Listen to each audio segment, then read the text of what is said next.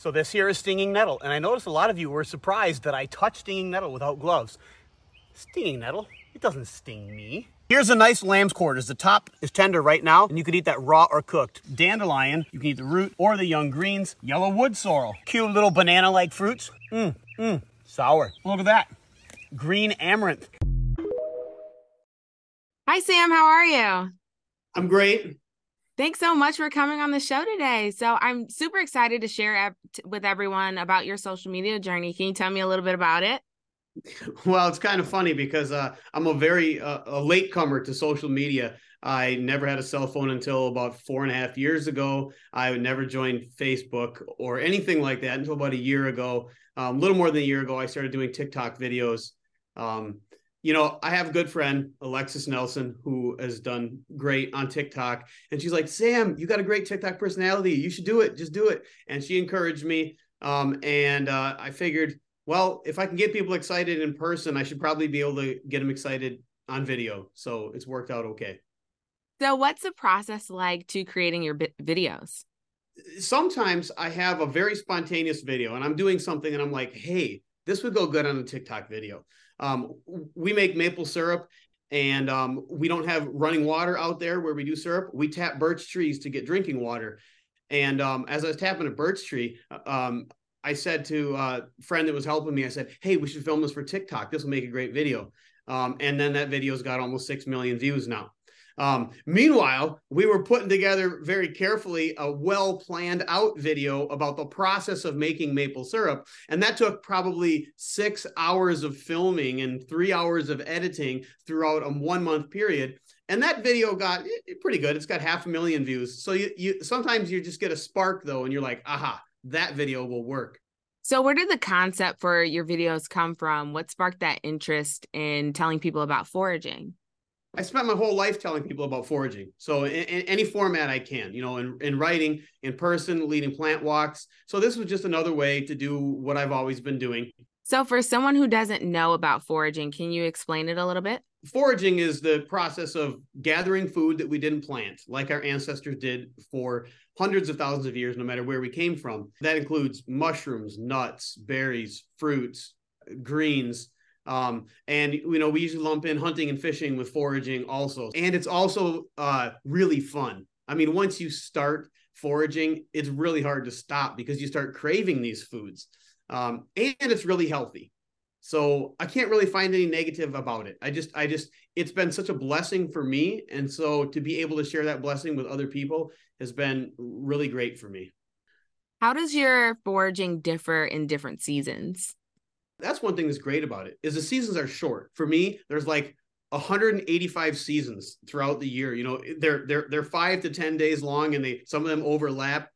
So, in the spring, there's lots of leafy greens and later spring, there's more shoot vegetables. Then you get what I call hot weather greens in summer. And that's a lot of like the garden weeds. At the same time they're coming on, the berries are coming on. First it's strawberries, then it's service berries and raspberries. After that, it's blueberries and then blackberries, and then it's wild plums. And it just throughout the season, there's one after another. And our last berries, cranberries, we pick in November generally. And then in the winter, it would seem like there's not a lot of foraging to do in northern Wisconsin. But that's when we get to practice all sorts of cooking and make all kinds of cool recipes with all the stuff that we stored up through the summer and fall. Oh, that's incredible. So going back to your TikTok journey, is there a video that you're most proud of? One of the reasons I joined TikTok was I've been trying to talk to people about the very prevalent use of herbicide as kind of an environmental issue and a foraging issue, a safety issue, and no one seemed to be listening. So I decided to start doing TikTok as a way to bring that out to people.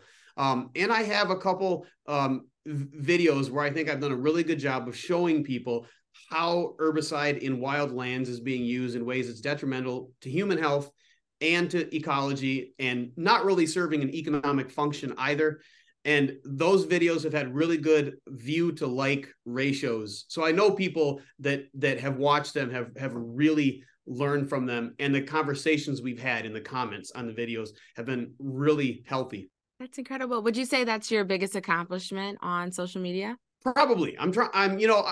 I'm sharing knowledge, and I don't know how it's affecting people, but as far as my goals, what I really wanted to do was kind of bring out this under discussed ecological issue of herbicide spraying in wildlands. In such a fast-paced industry like social media, is there a strategy that you use to stay relevant? Yeah, my strategy is be yourself. I watch other people's TikTok videos, especially when I started, to get an idea of what viewers wanted to see. But then I thought, I'm going to go and be myself and not try too hard. But I'm trying to give people value in every moment, whether I'm writing, whether I'm speaking to an audience, or whether I'm putting together a TikTok video. My philosophy is give people value in every moment, no spare moments, and none of the moments are for me. They're all for the audience. Is there anything that your followers can expect that's next from you? Any collaborations, any new projects or fun videos you're working on?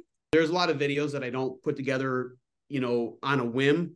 And some of the ones that I've done over long term have done really great. Like I had a wild rice video that has about 25 million views, but took many months to put that together. So I have some other ones, on acorn processing and hickory oil making, hazelnut milk. These are some of the ones that I'm working on. And I'm also would like to expand into YouTube so I can do some more in-depth videos, a longer attention span, some 8 to 12 minute videos that can go into more depth on how to do some of this stuff. Great. Well, I'm so happy you were able to stop by the show today and share a little bit about your story. Well, thank you for having me. Hey, I'm Justine Baker. Thanks for watching this episode of I've Been Influenced. You can find more videos like this on our YouTube, social media, website, and everywhere you get your podcasts. Make sure you subscribe and follow our channel so you never miss a video.